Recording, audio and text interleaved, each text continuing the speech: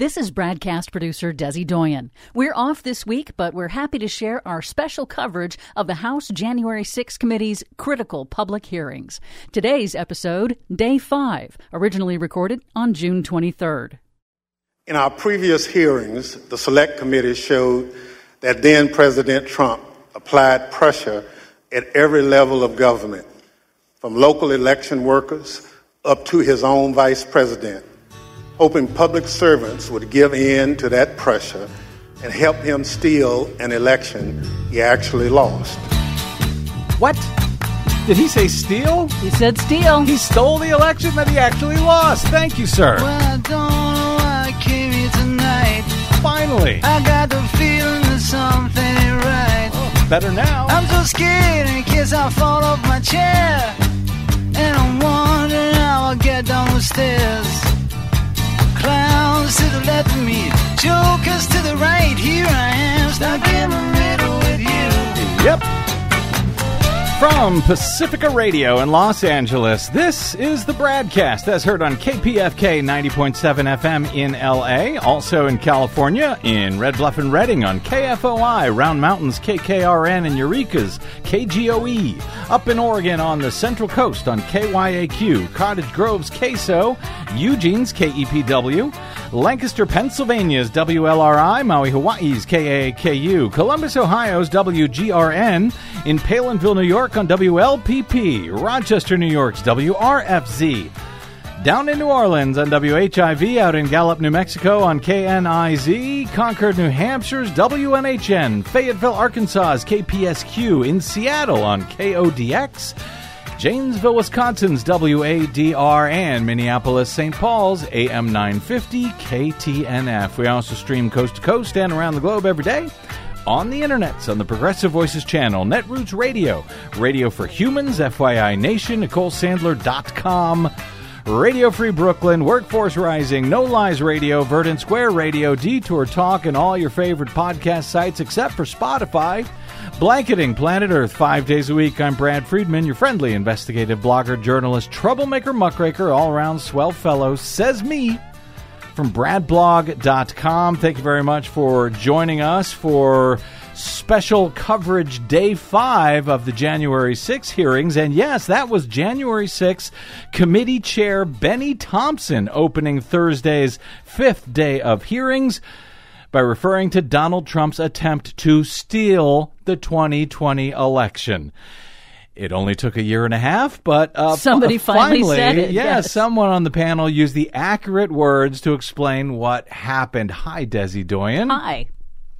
If you follow this show, you know that we have been very critical about the Democrats and the bulk of the corporate media's failure to describe it as such, using all sorts of words like undermine the results, reverse the election, attempts to undo it.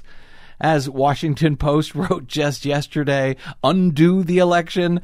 Donald Trump, the president of the United States, tried to steal a presidential election. Many times and in many ways. It was nothing short of that. And if a Democrat had done it, you can bet your bottom dollar that Republicans would have been describing it as such every day, every minute since then. So hopefully media pick up on that simple bumper sticker language to explain exactly what went on here, because I think it will help a lot. I will be joined momentarily by two excellent guests for special coverage, insight, and analysis of Thursday's Day 5 hearings, which just now wrapped up moments ago. But very quickly, some news from the Supreme Court that I need to at least wave at today. In a major expansion of gun rights and a major blow to the states' rights that Republicans claim to believe in when it's a right to create laws and restrictions that they actually care about, the Supreme Court said on Thursday that all Americans have a right to carry firearms in public, even when elected officials accountable to the electorate in states and local jurisdictions had determined otherwise.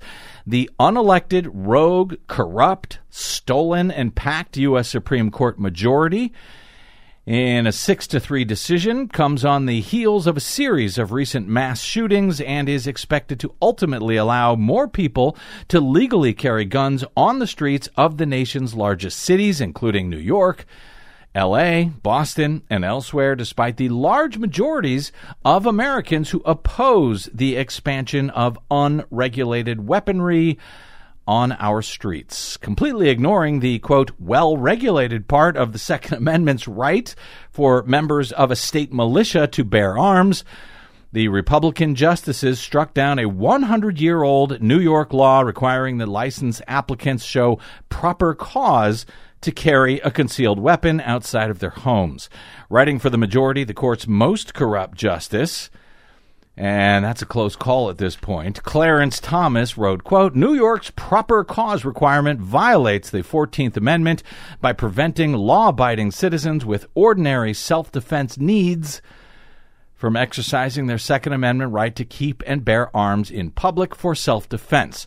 The majority, who claim to be strict constitutionalists who interpret the text of the Constitution literally, apparently have a version of the Constitution where the part about states having the right to, quote, well regulate their militias has been whited out. I don't know, perhaps because, you can't murder an entire subway car full of people in New York City with free speech. Nonetheless, Chief Justice Roberts, during the oral arguments for this, said that the Second Amendment right to carry arms in public is really no different than the First Amendment right to, find a street corner to express your free speech. Yeah, really. So that's where we are. We'll have more on that, no doubt, in the days ahead. But, again, the Supreme Court does not answer to the electorate. The court's decision is wildly out of step with public opinion. Among voters in the 2020 presidential election, according to AP's expansive VoteCast survey of the electorate, just 1 in 10 Americans, that's 10%, felt that gun laws should be less strict than they currently are. But again, the Supreme Court, they don't answer to the electorate. Who they answer to? Well, I'll leave that to you. For today, as I suspect we'll discuss this more in the days ahead. Also receiving less attention on Thursday thanks to the decision to expand guns in the U.S. and everything else going on today, the Supreme Court also just gutted Miranda rights. Yep. Ruling that a person who did not receive their Miranda warning when detained by law enforcement officials, that he or she has the right, for example, to remain silent, has the right to an attorney. Apparently such a person has no right to sue the government for the constitutional violation.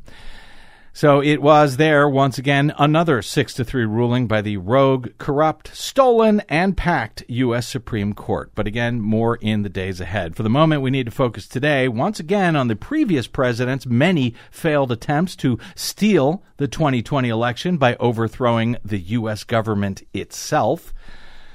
To that end, of all of Trump's many schemes to steal a second term in office from the American people, the one that has always frightened me the most, frankly, was his plan, which came within a hair's breadth of actually succeeding, to decapitate the U.S. Department of Justice and install an apparatchik as Attorney General on January 3rd, 2021, who had never even tried a criminal trial before.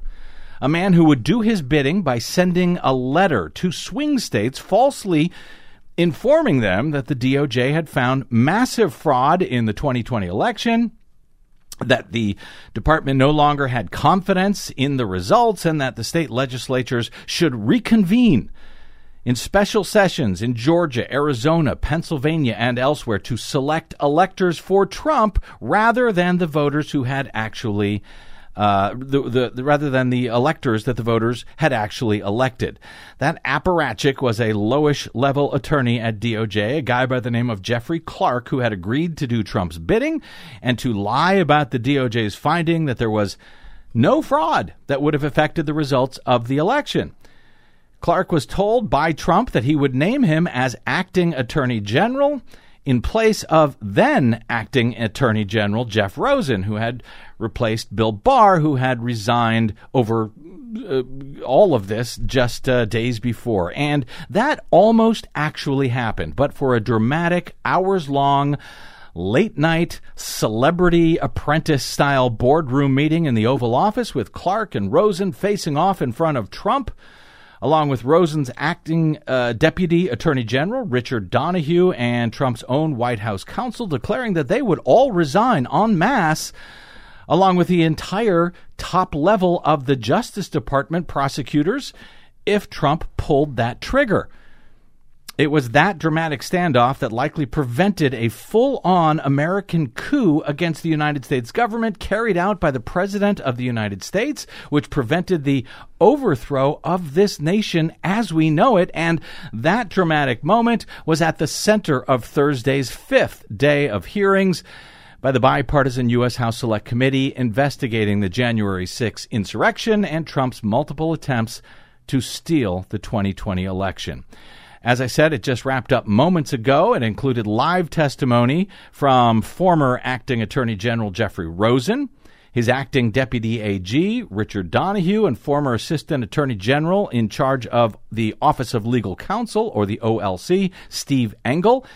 And it specifically focused on Trump's pressure campaign on the DOJ in his hopes of what Committee Chair Benny Thompson actually out loud described as Donald Trump's attempt to steal the election. At one point, when describing the dramatic January 3rd Oval Office meeting and what would happen if, in fact, acting Attorney General Rosen was fired and replaced with Jeff Clark, who had never even tried a criminal case, Donahue explained what they told the president when he asked, well, what did he have to lose if he did it anyway? The president said, what do I have to lose?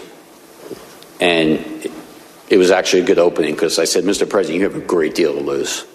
And I began to explain to him what he had to lose and what the country had to lose and what the department had to lose. And this was not in anyone's best interest. That conversation went on for some time. Everyone essentially chimed in with their own thoughts, all of which were consistent about how damaging this would be to the country, to the department, to the administration, to him personally. And then I said, and we're not the only ones. No one cares if we resign. If Steve and I go, that's fine. It doesn't matter. But I'm telling you what's going to happen. You're going to lose your entire department leadership. Every single AAG will walk out on your entire department leadership will walk out within hours. And I said, Mr. President, within 24, 48, 72 hours, you could have hundreds and hundreds of resignations of the leadership of your entire Justice Department because of your actions. What's that going to say about you? And that appears to have finally stopped at least that part of Donald Trump's coup attempt after days and days of haranguing the Department of Justice with one conspiracy theory after another. I should add one debunked conspiracy theory after another about fraud. Nonetheless, Donald Trump, after being told time and time again by everyone at the DOJ, at the Department of Homeland Security, and the Department of the Defense Department that none of these claims were true, he still went out and repeated them on the ellipse during his January 6th speech, his rally just before the attack on the U.S. Capitol.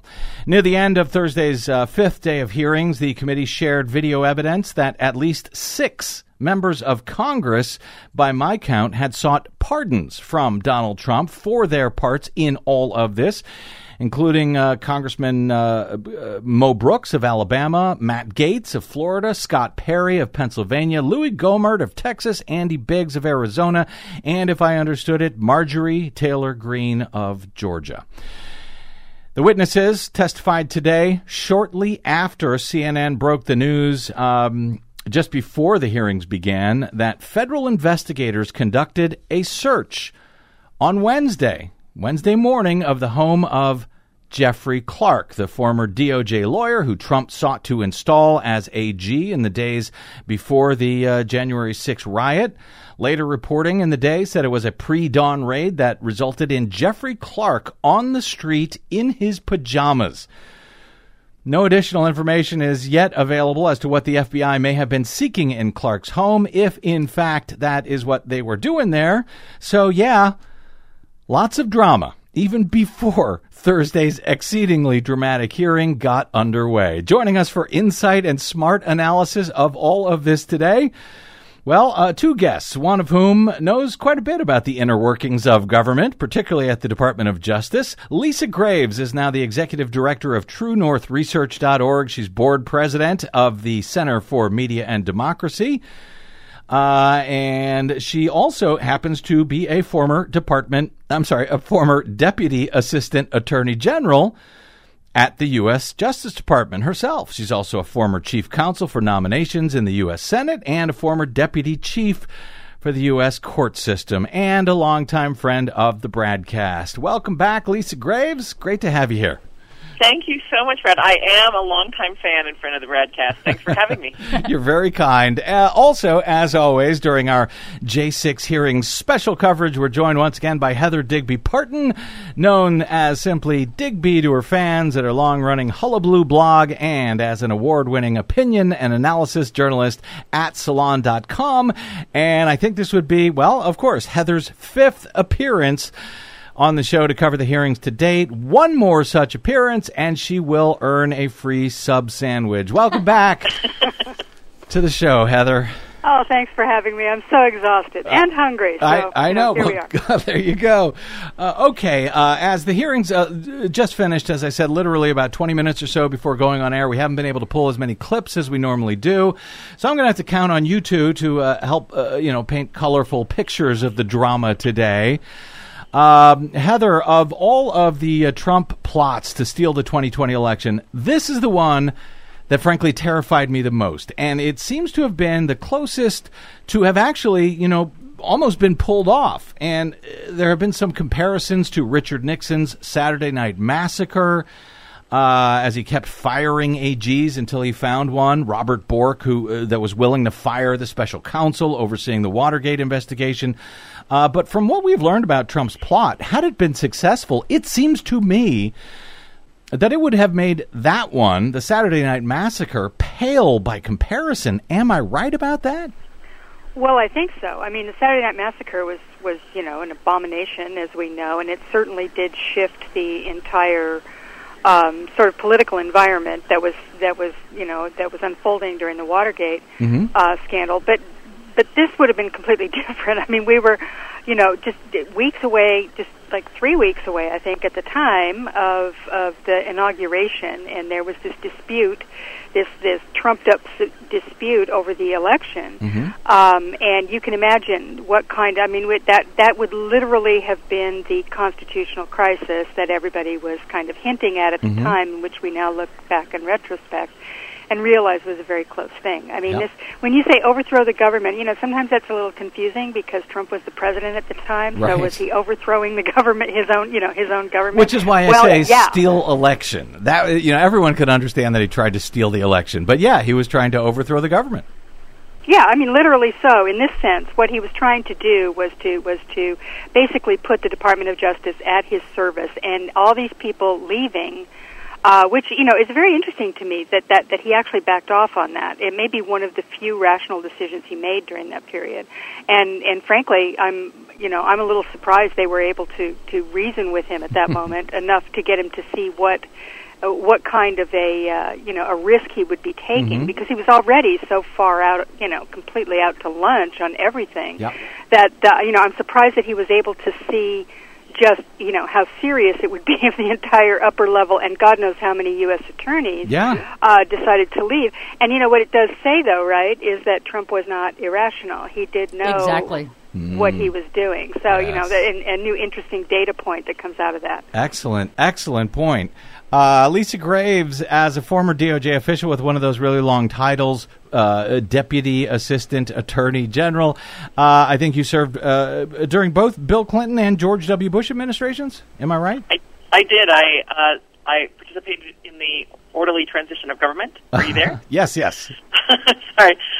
Between the transition from the Clinton administration to the Bush administration, and had the opportunity, so to speak, to advise Attorney General John Ashcroft before I left to go become the deputy chief for the U.S. court system for the Article 3 judges. So that's a tale for drinks, perhaps, one of these days. But Now is no time to celebrate, given the seriousness of what we saw unfold today. Well, what I'm curious about is during all your years at Justice, and I know there was quite a bit of dysfunction. Certainly at W's DOJ. I mean, did you ever witness anything remotely like this kind of jockeying for position? Much less for the top gig as Attorney General, among the rank and file deputy or assistant AG at the Justice Department. In other words, how unusual was something like what Jeffrey Clark was trying to pull off? Well, I have to say that Ms. Reno was a very thoughtful leader of the department, and there were no such machinations. When Ashcroft came in, it was there was a delay for his confirmation, so there was a lot of jockeying, and one of the people jockeying for position was Ted Cruz.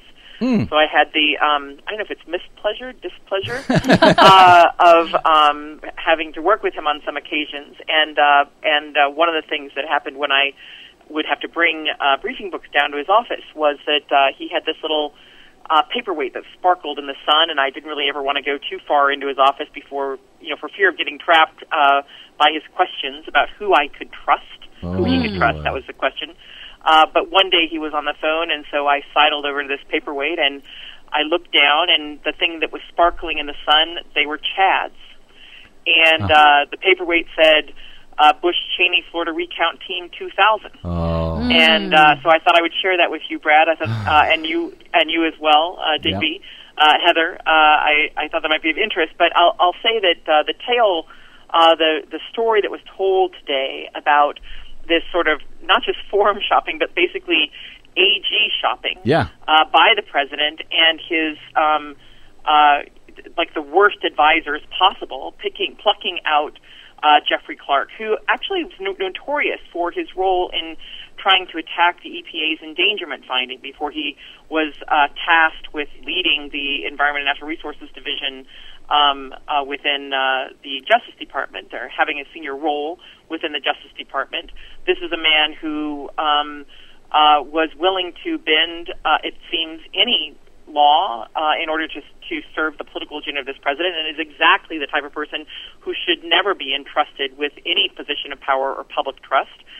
Even though he'd been in a number of Republican administrations, he clearly is someone who was more than willing to set aside facts and law, as the acting attorney general and the deputy attorney general and the head of the Trump head of the Office of Legal Counsel detailed during this hearing, how Clark had no relevant experience to lead the United States Department of Justice, how he was willing to put forward letters that were crafted seemingly by John Eastman, the man who is also at the center of this series of what I believe to be crimes that have been described by the evidence that has been put forward by this committee, and even sought to enlist the acting attorney general and deputy attorney general in this scheme to direct these state legislatures to set aside the lawful votes of the American people and to substitute an alternate fake slate of electors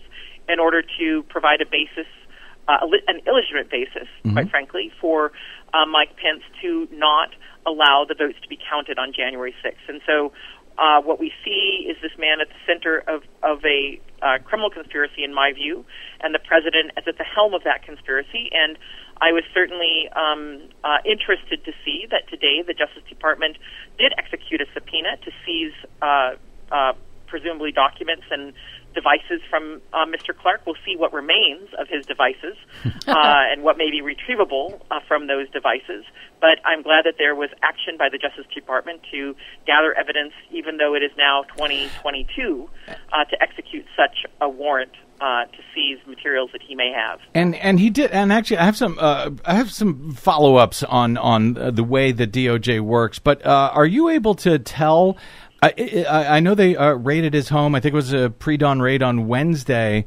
But it's unclear to me what laws would have actually been broken. And Lisa Graves, you referenced a criminal conspiracy, but What laws would have been broken in the case where Donald Trump fires his acting AG? He's got the right to fire him, and had then replaced him with Jeffrey Clark, who moved ahead with this scheme. What would actually be unlawful about that?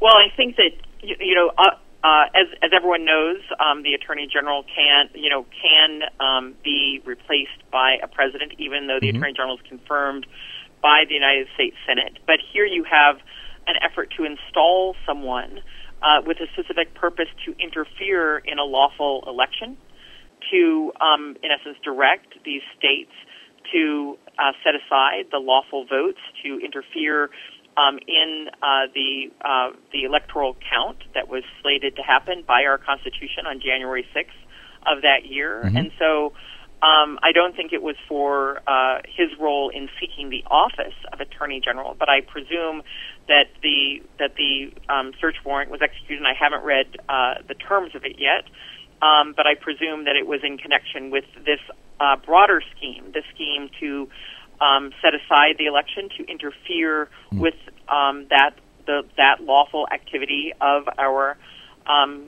United States government, in how our democracy is supposed to function. Those are constitutional duties. They are legal duties, and they are important ones. And so I don't know. We'll see. I don't know. We don't know whether there is a grand jury sitting right now.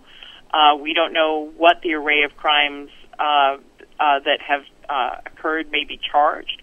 I think we've certainly seen evidence of crimes, and some of that is well before this hearing. When we heard the audio of Donald Trump threatening the Secretary of State of Georgia, Brad Raffensperger, with potential criminal prosecution for failing to do the bidding of Donald Trump. Well, I think there's a myriad of crimes that may have been committed by these individuals, Donald Trump, and the people who were aiding and abetting him. I hope that you're right, Lisa, about that trying to get him for partaking in this scheme to stop the peaceful transfer of power. Because if you are right about that, if that is what the Department of Justice is looking for with Jeff Clark, well, there's a few guys who were above him, at least one guy who was above him, Donald Trump, who would have, obviously participated in that exact same thing. And if the DOJ is now rounding up folks who participated in that conspiracy, that's good news for Americans, bad news for the president, the disgraced former president of the United States. Heather, when they started this thing, these hearings, Liz Cheney, I think, said that they plan, when they announced the committee, that Liz Cheney, I think it was, said that they plan to review every minute, every phone call, every email, every text message around what happened on January 6th. I thought at the time, well, that was an exaggeration. They're not going to look at every minute, every text message, but it wasn't. That's actually what they've done, it seems to me. A+ for the committee, in my opinion. As someone who's been following all this stuff very closely, nonetheless, what did you glean from Thursday's hearings that you did not know or fully understand before day 5? Well, I'm one of those nerds who's read all these books, right, by the journalists and various people from the big newspapers about this post-election period and subsequent to that. So I knew a lot of this stuff, and we've seen a lot of it reported in the newspapers as well. But there's just nothing like having the actual people who were there relay this information and tell us, in their own voices exactly what happened. And so, I think this one was intensely valuable for that, because these guys, and this is the thing, I keep saying this, but it's so important for people to realize this. There's going to be a huge pushback. There already is one on the part of the Republicans saying, this is a partisan hearing and there's nobody there to support the president's side and blah, blah, blah. Well, these were Trump people. Jeff Rosen and Stephen Engel in particular, but they were Trumpers. Yeah. These are people, and they wouldn't have been there in December of 2020 if they were not real Trump people, right? Right. This, anybody with any sense, anybody who understood what they were dealing with had left long ago. Even Bill Barr, jump ship. Exactly. So, I mean, these people, they were the real deal. And they were definitely Trump people. Just like Rusty Bowers, the guy who from Arizona, who testified the other day. I mean, all of these people who were testifying at great length and in great detail and very vividly telling the story of what happened are Trump people. They're not defending him because he is indefensible. And the idea that somehow or another this is partisan is ridiculous. It would be partisan if they had, I don't know, AOC up there testifying all day, right? Or it was just some kind of nonstop, rah-rah for Joe Biden or something. But I mean that is not what's happening here. These are Republicans. So to that extent, when you watch these things and you watch these guys who I truly believe, especially Engel, who was involved in some pretty dicey stuff for Trump he's from the OLC. legal counsel, and he's not somebody I would have ever, thought had a lot of integrity, let me just put it that way. But even for people like him, this was too much. It went too far, and I think that speaks volumes about the committee and how and the story that they're telling. And it should be noted that it was Adam Kinzinger, Republican from Illinois, who led the questioning on Thursday of the 3 DOJ officials. I got to get to a quick break here. So very quickly, Lisa Graves, the testimony that this low-level guy, Jeff Clark, was asked to meet directly with the president in the Oval Office, apparently did several times, and didn't tell the Attorney General. Apparently that was in violation of DOJ policy or guidelines. What would you have done when you were at the DOJ as an Assistant Deputy Attorney General had you been invited to meet the president at the White House in the Oval Office? What would have been the process for something like that? Well, I was Deputy Assistant Attorney General, and before that I was a senior counsel in counsel, and the rules were quite clear in the department that no one was permitted to go to the White House to meet with the president or other officials unless those visits were approved. The same rule actually also applied with respect to Congress. There are offices at the department, the Office of Legislative Affairs, which handles those direct communications with Congress, and they are the conduits for those communications, other than the Attorney General himself or herself. And similarly, when I was invited to go to the White House for meetings, those were always meetings that were approved as part of our official delegation to the White House from the Justice Department on official matters. And so it's highly irregular and unacceptable for other attorneys to be meeting with the White House for the very reasons that Mr. Rosen and the others described, which is that you cannot have attorneys and other staff of the department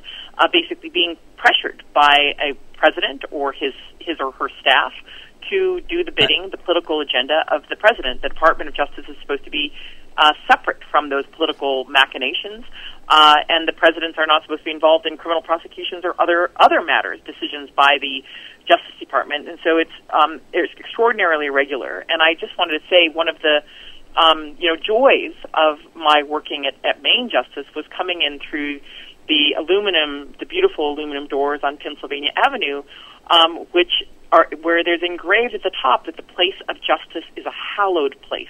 And it's hallowed by the acts of civil servants to serve the people of this country without a political agenda, partisan agenda, but to serve all of the American people and not to serve one president and his political electoral agenda. And so to have someone like Clark in a role at the department that he's clearly unfit for, I hope he's never allowed to be appointed to anything ever again. He is unworthy of public trust. Maybe dishwasher in prison. And by the way, how big of a deal would it have been when you were at DOJ if all of the assistant AGs at once had said that they would resign if something happened? It would be an enormously big deal. And I think that's the one real threat in some ways that those officials hold is the ability to resign together against a request to engage in illegal conduct. So that is the appropriate course of action, along with telling the public what's happening at the time, unlike Bill Barr, who did not tell the public what was happening at the time and only spoke, I think, truthfully when he was under oath about what was happening. His public statements were very obsequious toward toward Donald Trump, despite what he knew was happening behind the scenes. And, I am appreciative of the testimony of the gentleman today, and I also wish that they had spoken out directly at the time to describe the scheme, the illegal schemes that Mr. Clark was attempting to engage in on behalf of President Trump, which they themselves told him personally he was engaging in during those meetings that were described in detail today for Congress and for the American people. That is Lisa Graves, former Deputy Assistant Attorney General at the U.S. Department of Justice. She is my guest, along with Heather Digby-Parton of Salon and Hullabaloo. I got to take a quick break. We're back with more special coverage of Day 5 of the January 6 hearings with both of them and Desi Doyen. I'm Brad Friedman, and you are listening to the BradCast.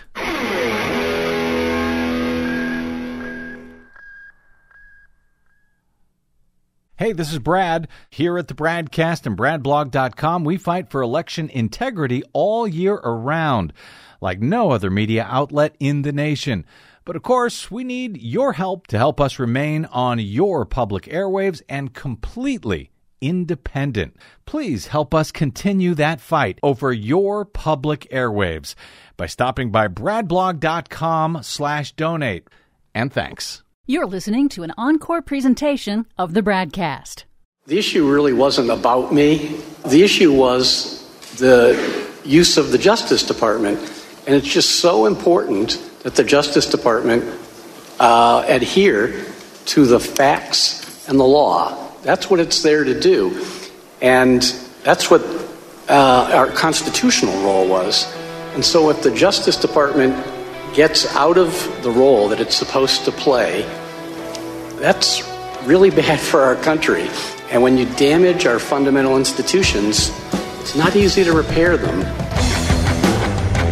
Oh, man, welcome back to the BradCast. Brad Friedman from BradBlog.com. Special coverage of Day 5 of the January 6 hearings. That was former acting Attorney General Jeff Rosen talking about, just what it was that Donald Trump was asking him to do that he was refusing to do, essentially refusing to lie about fraud in the 2020 election. Welcome back. We're here with Lisa Graves and Heather Digby-Parton. Heather, Trump was told over and over again that these claims were false. We talked a little bit about this at the previous hearing. He was told by everyone that he spoke to. We heard it with his phone call with Georgia's Secretary of State, Brad Raffensperger. But now we hear it from, top members of the DOJ who had to chase down every single nonsensical conspiracy theory that Donald Trump brought to him, dragged in from the internet. Now, I was chasing those down as well, but that's kind of my job. But it didn't matter to Trump that these claims were false. He did not care. And he even went and repeated them, on January 6th at his rally at the Ellipse. But it seems like the fact that it was false is sort of beside the point. The claims were enough as he saw it. That was all he needed. He said, let me and the Republican congressman take care about it. How do we even make sense of that kind of thinking? It's very difficult, especially when you get to the end there. It was one thing back in the early part of December when they were kind of working up the various strands of the coup plotting that they were doing with Rudy out in the courts and, running his game with Sidney Powell and Jenna Ellis and all of that. They were trying to take these crazy cases to court and probably testing the thesis that, hey, we got all these Trump judges, maybe we can really make some of this work. None of that worked, right? That was kind of the end of it, which, you can make the case that he had a right to do that. It was stupid and ridiculous and undemocratic and unethical, but okay, there is that avenue for someone to challenge elections. All those cases, none of them panned out, and at that point he refused to give up. He refused to admit that he had lost. So then we're dealing, I think, with a psychological problem, which I think we can all agree is what we're dealing with Donald Trump. Yes. He could not give it up. One of the most vivid moments in the hearing was it was Donahue, who was an excellent witness, by the way. I thought he was really, really good. And he said that after this amazing meeting that they had, right, with all of them sitting there, he's there in his T-shirt and muddy boots, and they're having this big conversation, and they all threatened to quit, and it was the murder-suicide pact, et cetera, et cetera. There's this big moment. He goes back to the office, and just within an hour or so, Trump's calling him up and saying, "Hey, have you heard about this truckload of shredded ballots, yes, down in Georgia?" And it's like, that's insane, right? I mean, that is that suggests that there's something really wrong with him. So here we are again, wondering: did he know that he had lost? Did he not know? He was told. Is he incapable of understanding? And I keep coming back to the same thing. If he did know and he was just lying to save his ego, okay, then he is what he is, and he's a psychopath or a sociopath. In service of that. But if he's crazy and really did not understand after all of this, couldn't comprehend what dozens and dozens of people around him, some of his closest aides were telling him, then how in the world could that guy be president again? I mean, it's like we barely escaped that the man is completely, I mean, he's got, obviously some kind of mental issues that should preclude him. And that brings me to something that Lisa said before the break, which was, she said she wishes that they'd come forward at the time, and I think we all do. It's kind of, why are we only hearing so much about this now, right? Why wasn't that said in the moment? And, I guess I can understand on some level that people didn't know how far it was going to go, and it was before January 6th, so nobody knew there was going to be a riot and an insurrection. But, when everybody did know what had happened, understood the full scope of and the consequence of what Trump had done, was after January 6th when they impeached Donald Trump. And if these people had all come forward then, during that impeachment, when there was still a moment when maybe they could have grabbed enough Republicans to do it, and I know it was a long shot, but you never know. If all of those people had come forward then they could have, at the very, it wouldn't have meant anything to what had happened, but it would have precluded Donald Trump from running for office again. That was the reason for doing the impeachment, and they didn't do it. So, as much as I'm glad that they're saying what they're saying, and let's hope it adds up to something, and history now at least will have a proper record.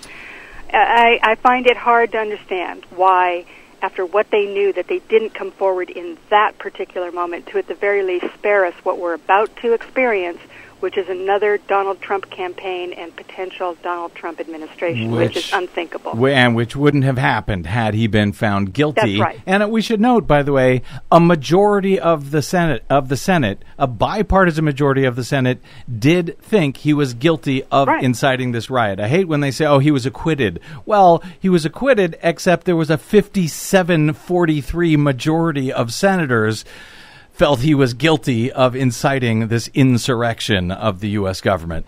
Lisa, let me pick up on this point about just how insane Donald Trump is or isn't.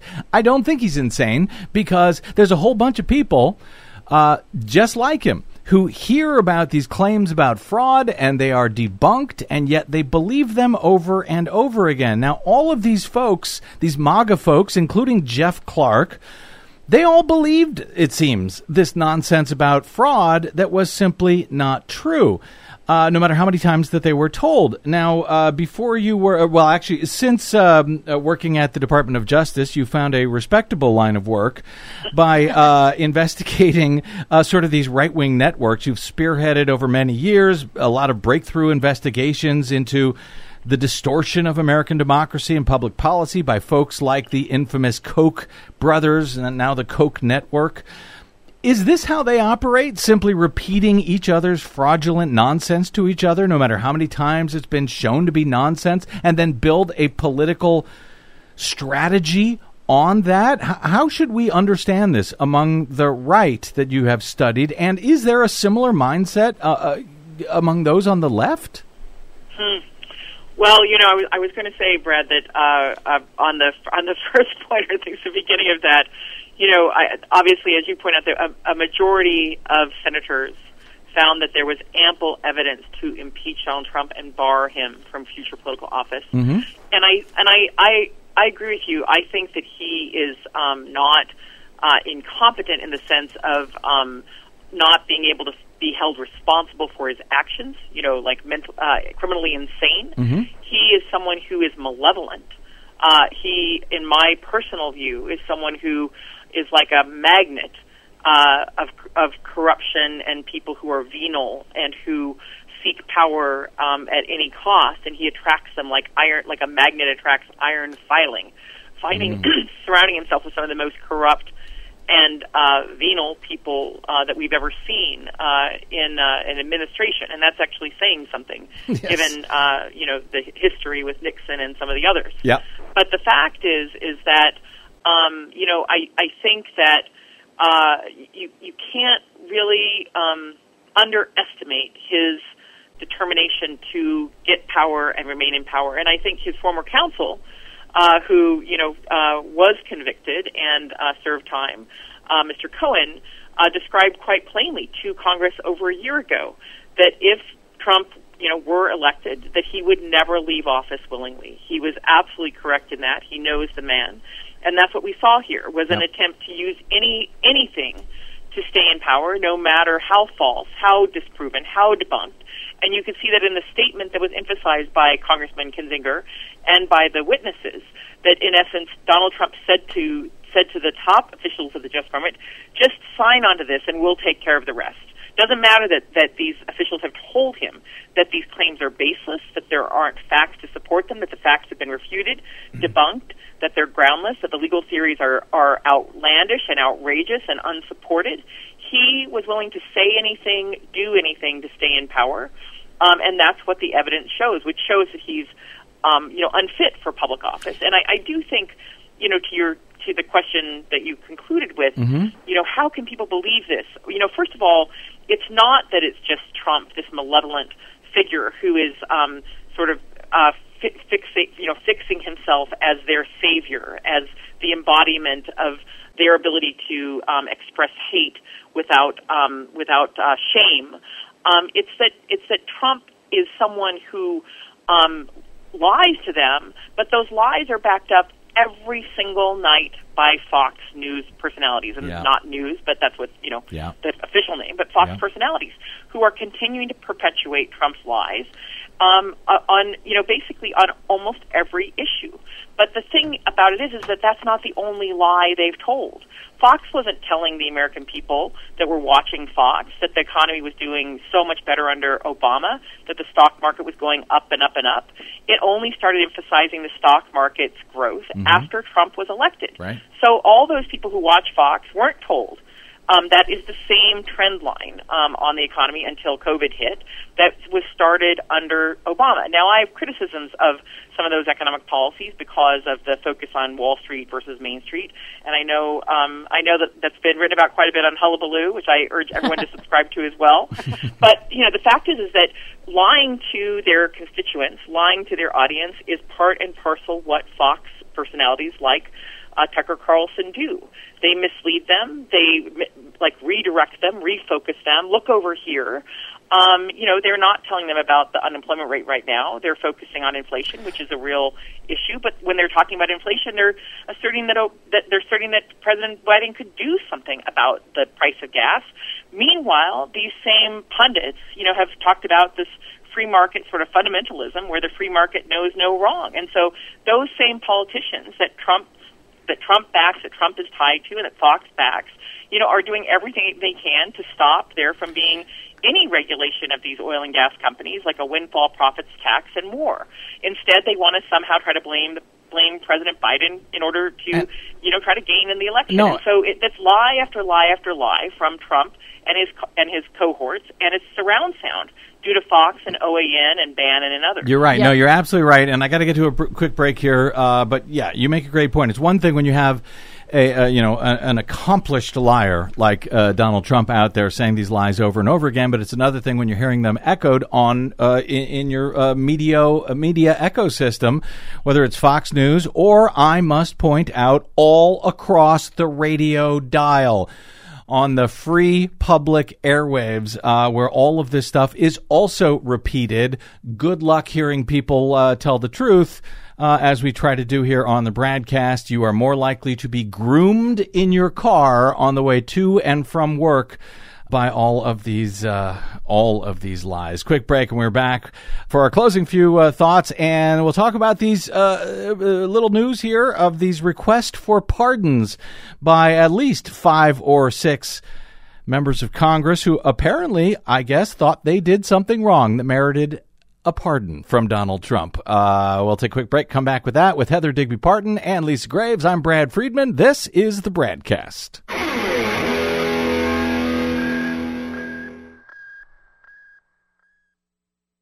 5 major corporations now control more than 80% of the media in the United States, but they don't control us. The BradCast and the Green News Report are 100% independent, 100% listener-supported.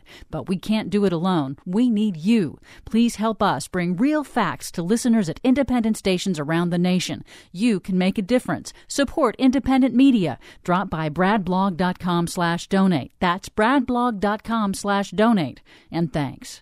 Hey, this is Brad. You're listening to an Encore presentation of the BradCast. At some point, the conversation turned to whether Jeff Clark was even qualified, competent to run the Justice Department, which in my mind, he clearly was not. I thought it was useful to point out to the president that Jeff Clark simply didn't have the skills, the ability, and the experience to run the department.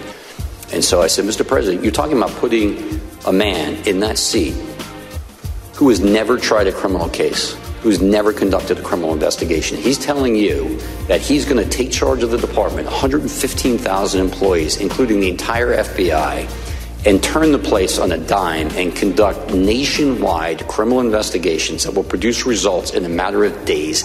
It's impossible. It's absurd. It's not going to happen, and it's going to fail. Oh, what does he care? Welcome back to the BradCast. Brad Friedman from BradBlog.com. That was the second in command at the Department of Justice as Donald Trump was trying to use the DOJ to, yes, steal the 2020 election. Welcome back. Brad Friedman from BradBlog.com and our special coverage of the 5th day of hearings in the dramatic hearings in the U.S. House Select Committee investigating January 6. Lisa Graves, there was a testimony at the very end about the appeal for blanket pardons from Mo Brooks of Alabama, Matt Gaetz of Florida, Scott Perry of Pennsylvania, Louis Gohmert of Texas, Andy Biggs of Arizona. I think Jim Jordan of Ohio brought it up, but didn't ask directly for one. And I think they said Marjorie Taylor Greene of Georgia also sought a pardon. What does that mean? Isn't involved in a pardon the recognition that the person being pardoned committed an actual crime, Lisa? Well, it certainly is a sign of a guilty conscience, a fear that they have committed a crime, and I think it's extremely troubling. There was also discussion of Trump discussing pardoning family members and perhaps a blanket pardon for all staff involved, as well as for every single member who voted to stop the counting of the votes from Arizona and another state. But I did want to flag that also there was no pardon apparently sought by Jeffrey Clark, but he was rewarded with a position at the New Civil Liberties Alliance, which is a Koch-funded group. There you go. And now works for another right-wing group that was emerged suddenly called the Center for Renewing America. So we're going to be looking into that. There's always wingnut welfare available, isn't there? Heather, and actually, let me get both of you real quick thoughts on this. With these, there was news on Wednesday that the DOJ apparently dropped subpoenas in at least 4 different states, looking to some of the folks who had signed up as fake Trump electors. Then there was the raid, apparently, on Jeffrey Clark's house on Wednesday. And, of course, Merrick Garland has said in recent days that he and the January 6 investigators at DOJ are watching every hour of the House panel's hearings. Let me ask both of you. Start with Heather. Do you have confidence that they are, in fact, at the DOJ, working their way up the food chain and will bring charges against not just the lackeys on the ground on January 6th, but the actual ringleaders of these plots, including the former president? Well, I don't have any insight into the DOJ as Lisa does, but I can just say that it's obvious to me, as just somebody observing this, that they are following this alternate elector, fake elector situation now very seriously. And I even think the Jeffrey Clark thing may have had something to do with that, since he wrote that letter to Georgia, or he was trying to disseminate that letter to Georgia, in which they were sort of using the John Eastman theory about, with the alternate electors and pressuring Mike Pence, which indicates, I think, what we're looking at is a conspiracy around that, right? It's not just Eastman, and it's not just their lackeys, doing work in the various states where they had that. It appears that there looks like there's a conspiracy that they are uncovering here, and they have a grand jury working on that. So to that extent, I think that much is happening. And it does look like they are working their way up, at least to me, because they've went to the organizers of the rallies on January 6th. Now they're going to the fake electors. And then we hear that they've raided Jeffrey Clark's house. It does seem like they're working their way up. Well, the RNC was involved in that too. We found that out at the last hearing, that they actually they conscripted the RNC to help them with the alternate electors. So this goes pretty deep. I've got just a minute. Lisa Graves, do you have confidence that Merrick Garland is working his way up the food chain here? I have no inside information, but certainly executing a search warrant is a sign that there's an ongoing criminal investigation, and I'm glad to hear that that's happening. I think we're all glad to hear that. Des, you got any thoughts on this before we get out? Yes, I mean, I am Team Marcy Wheeler on Empty Wheel. She is the one who has been following this more closely than I think anyone. She says, hey, have patience. This stuff takes time if you're going to do it right, and it must be done right. You're right. All right. Well, guys, I think that we are being told that while they were going to have a sixth hearing, I think either this week or next, all of that is now being pushed back until after the 4th of July break, as I understand it. I don't know if it has to do with the new videotape that they've got, the new footage of the Trump family that they've got from this filmmaker. Or Jenny Thomas. Right. That's right, Jenny. Let's not ever forget about Jenny. Yes. And Mo's coming up, too.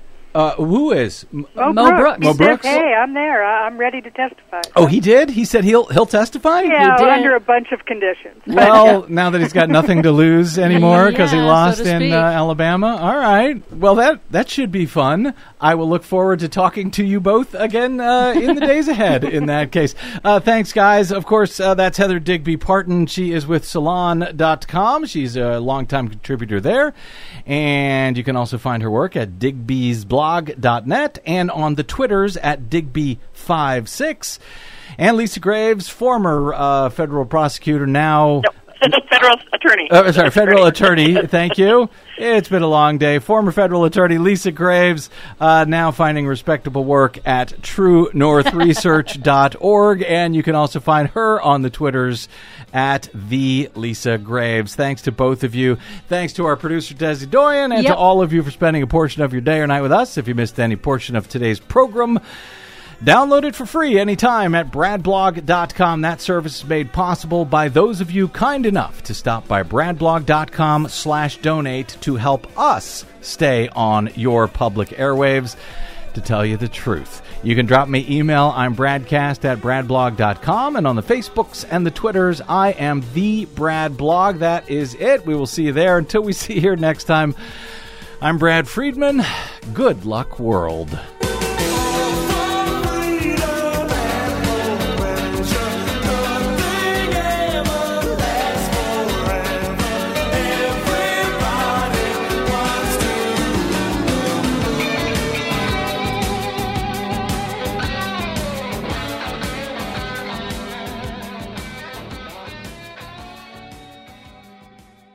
I'm Rick Smith, and this is Labor History in 2. On this day in labor history, the year was 1947. That was the day the despised Taft-Hartley Act became law. It was a direct retaliatory response to the 1946 post-war strike wave, where millions walked off the job after waiting years for basic demands. The labor movement mobilized against the slave labor bill through numerous rallies. The AFL joined the CIO in threatening 24-hour strikes across across whole industries in protest as the bill wound its way through Congress. 11,000 soft coal miners in Pennsylvania walked out in a spontaneous protest strike earlier in the month. The bill passed over the veto of President Harry S. Truman, who would invoke it a dozen times over the course of his presidency. Many union leaders hailed Truman as a friend of labor for his 11th hour veto. Labor Party advocates were incensed that of the 219 congressional Democrats, 126 voted in favor of the bill. Practically overnight, the labor movement had been pushed back 25 years. Taft-Hartley was nothing short of disastrous for the American labor movement. With the stroke of a pen, the act criminalized many of the actions key to historic union victories in the 30s and 40s. Jurisdictional strikes, secondary boycotts, solidarity strikes, closed shops, and mass picketing were just a few of the most basic trade union activities now outlawed. The act helped fire the first shots of the McCarthy Red Scare by mandating that union officers file non-communist affidavits with the government, which was later found to be unconstitutional. The act also provided the ammunition needed to strangle strikes by empowering the president to easily acquire strike-breaking injunctions. And it allowed for the rapid growth of right-to-work laws at the state level. And because of Taft-Hartley, the union movement has suffered ever since.